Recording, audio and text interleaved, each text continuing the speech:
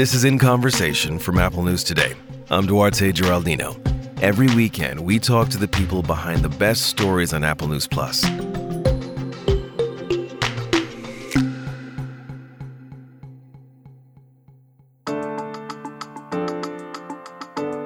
Today, we're talking with best-selling author Roxane Gay. She recently wrote an article that was published in Harper's Bazaar about the pop star Kelis and why the singer decided to leave the city, buy a farm, and live off the land.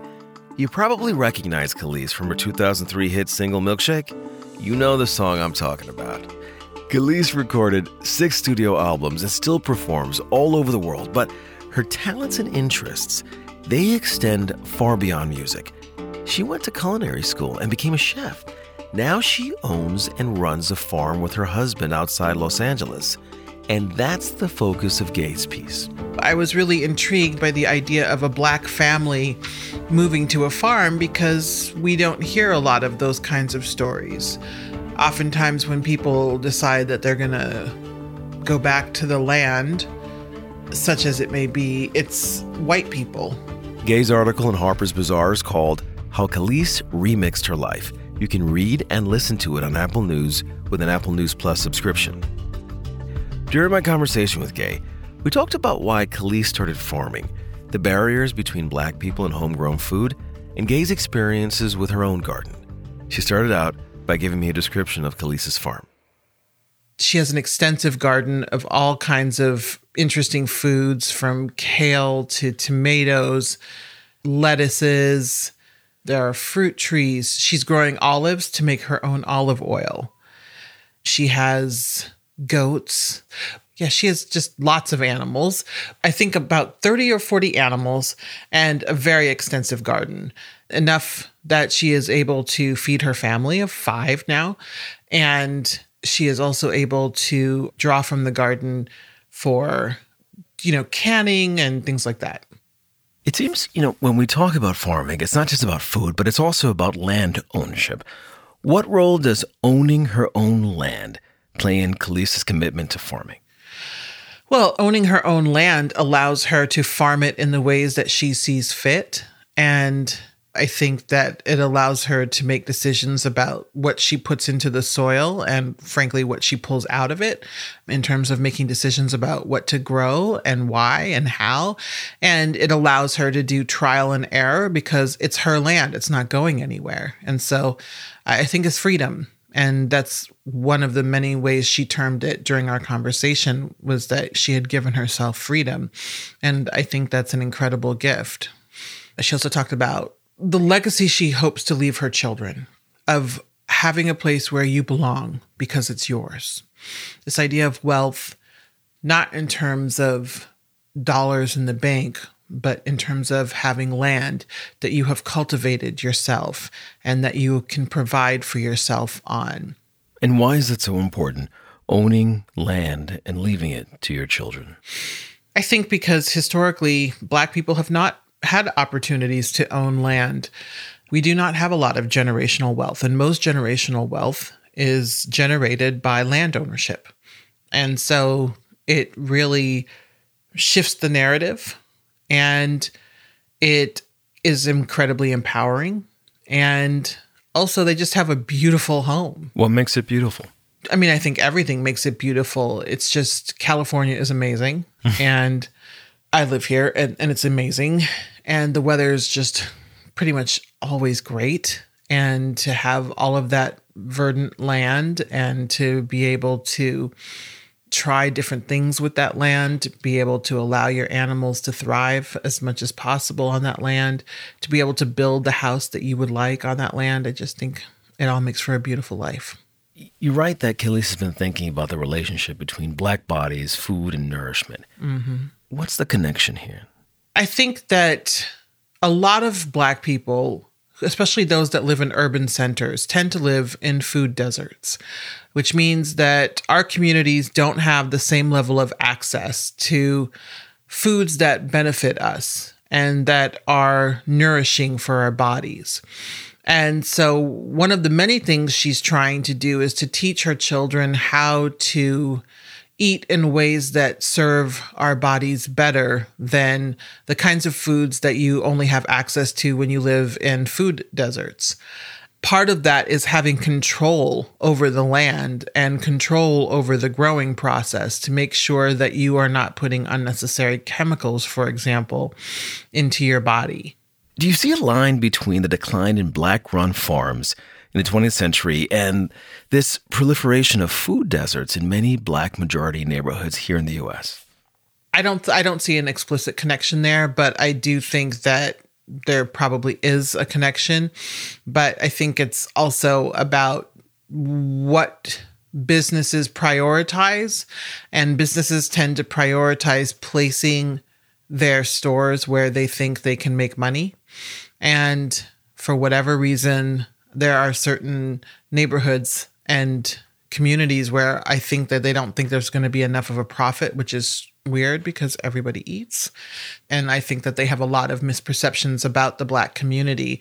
And I think that they don't give our communities enough credit or respect, and they don't see any way of improving their financial imperative by investing in Black communities. They just don't think it's worth it. I just think it's racism and short-sightedness and a lack of imagination. But fortunately, there are lots of activists who are working to change that. And especially in Los Angeles, there are a lot of Black women activists who are trying to address these issues and to minimize the impact of food deserts by making sure that fresh farm produce is available in all of our communities. What do you think of the barriers between Black people growing their own food or just accessing farm-grown food in general? Well, I mean, a lot of the barriers are a lack of public transportation, a lack of consumer education about where to go to get these foods. You know, depending, so the farmers market we go to here is the Santa Monica Farmers Market, which is all the way over in Santa Monica. So it's not convenient. And in general, people want things that are convenient. And, you know, it's pricey. You get really great produce, but it's like Whole Foods. You know, there's a premium that is placed on organic foods, and that premium can be cost prohibitive. How is that at odds with what we think of today as the African-American diet, the so-called soul food that everyone seems to laud right now? I don't think it's necessarily at odds. And I think that's one of the most important things that chefs who are cooking soul food and reinventing soul food really wish to get across, that people have this very limited idea of what soul food is as only ribs and collard greens, which is absolutely a part of soul food. You know, heavier things like macaroni and cheese. You know, those are maybe part of the narrative, but it's so much more complex. Black-eyed peas. I'm blanking, of course, because I'm Haitian American. You know, I just think that there are other alternatives to that. And we see that. And there are some really interesting chefs out there who are actually trying to reimagine what soul food can be. What did you mean there when you say you're blanking a little bit because you're Haitian American? Why would that experience be so different? Well, because I grew up eating Haitian food more than anything else. And so it was only as an adult that I started to learn more about African American foodways and have access to African American foodways, because I'm also from Omaha, Nebraska. And so, as you might imagine, there is a Black community in Omaha, to be clear. There is a significant Black community in Omaha. Well, significant for Omaha. But, you know, because my exposure was to Haitian food, that is the food that I think of as sort of the food of home and comfort. Have you always had an appreciation for farm-grown food? No. Until I was an adult, I didn't really think about it. But I think I didn't really think about it because I didn't have to. Because my mom was well before it became trendy into, I won't say natural foods, but I had never eaten processed food until I went away to high school. I went to boarding school. I had never really had canned food or anything like that. She was all into making things from scratch. She's a vegetarian. And so I had this exposure to this way of sort of eating that was, I don't want to say healthy because I think that's a political term, but that was connected. And so it wasn't like a foreign thing ever. When you talk about really great food, what is really great food to you? Well, it's just so beautiful. Until I started going to the farmer's market, like I did not know what a scallion could actually look like, because the ones that you generally get in grocery stores are these like limp, emaciated little shrivels of green onion. And in fact, they are like as thick as thumbs, if not thicker, and they're incredibly long. You know, everything is brighter and more vibrant and tastes better. And it's just amazing to see like what non-genetically modified produce can look like and taste like. And so for me, it's like food that's genuinely natural and that hasn't been engineered within an inch of its life.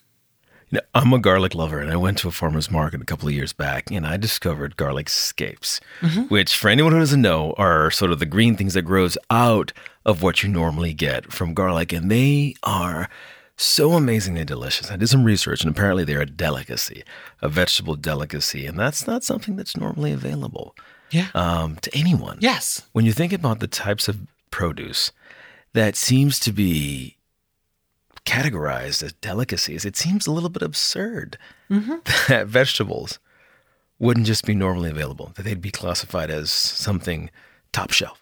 Well, yeah. And again, it goes to speak to access and a false sense of scarcity.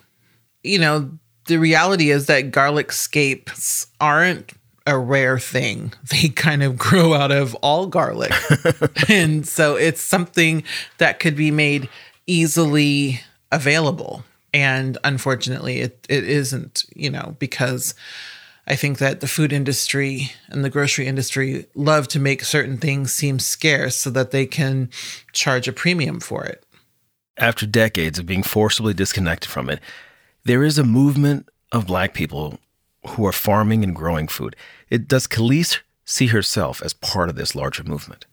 I think she would see herself as part of this larger movement, and I do think it's a larger movement. There are a lot of really interesting Black women who are trying to get more of us gardening or farming and really having that connection with the land and recognizing that we can actually grow our own produce. We can have access to farmers market produce. It doesn't only have to come from grocery stores.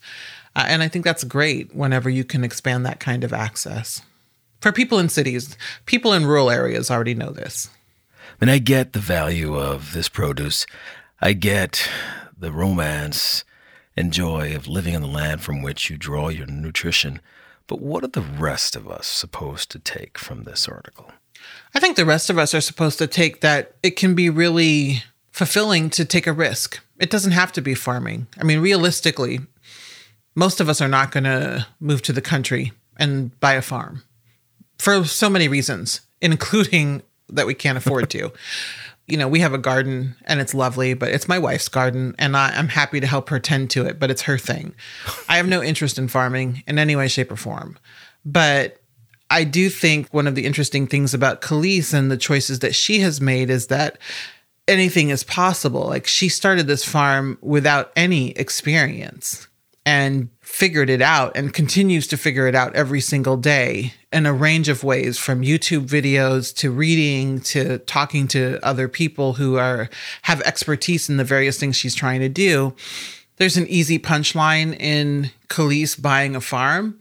But when you really sit and listen to her, you can see that she's genuinely invested in what she's doing, whether it succeeds or fails.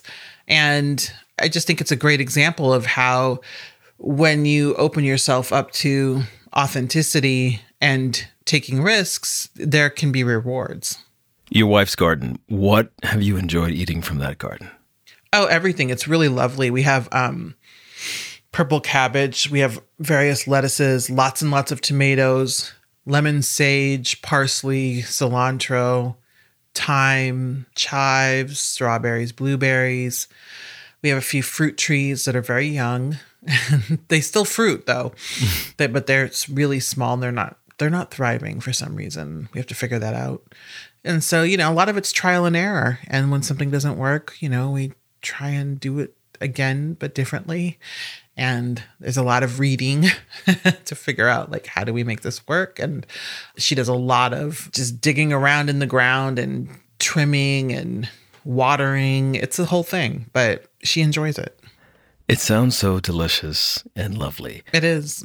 It's awesome. Like when we want a salad, the carrots, like she just goes out with a bowl and gets what we need for the salad. It's really cool. I would never have guessed that we would be into this, but she started it in March 2020 when everything's sort of locked down, especially here. We are bi-coastal, and it was my wife's first time living outside of New York. And she was looking for something to do, especially now that our lives had changed so drastically from going out every night and traveling constantly to being in one place. And it just really allowed us to understand that we can be more connected to the food that we consume than we would have given ourselves credit for. And in terms of the future, is this something that's permanently part of Miss Roxane Gay's life? Absolutely. We're house shopping, and one of the reasons we haven't purchased the house that we both love is that there's no room for a garden. And so we are waiting for the right house on the right small little stamp of land so that there can be a garden. Great. It's such a pleasure chatting with you, Roxane. Thank you so much for being on Apple News today. Oh, thank you. Appreciate it. Roxane Gay's article on Kelis and her farm is available for Apple News Plus subscribers. iPhone users can subscribe in the Apple News app.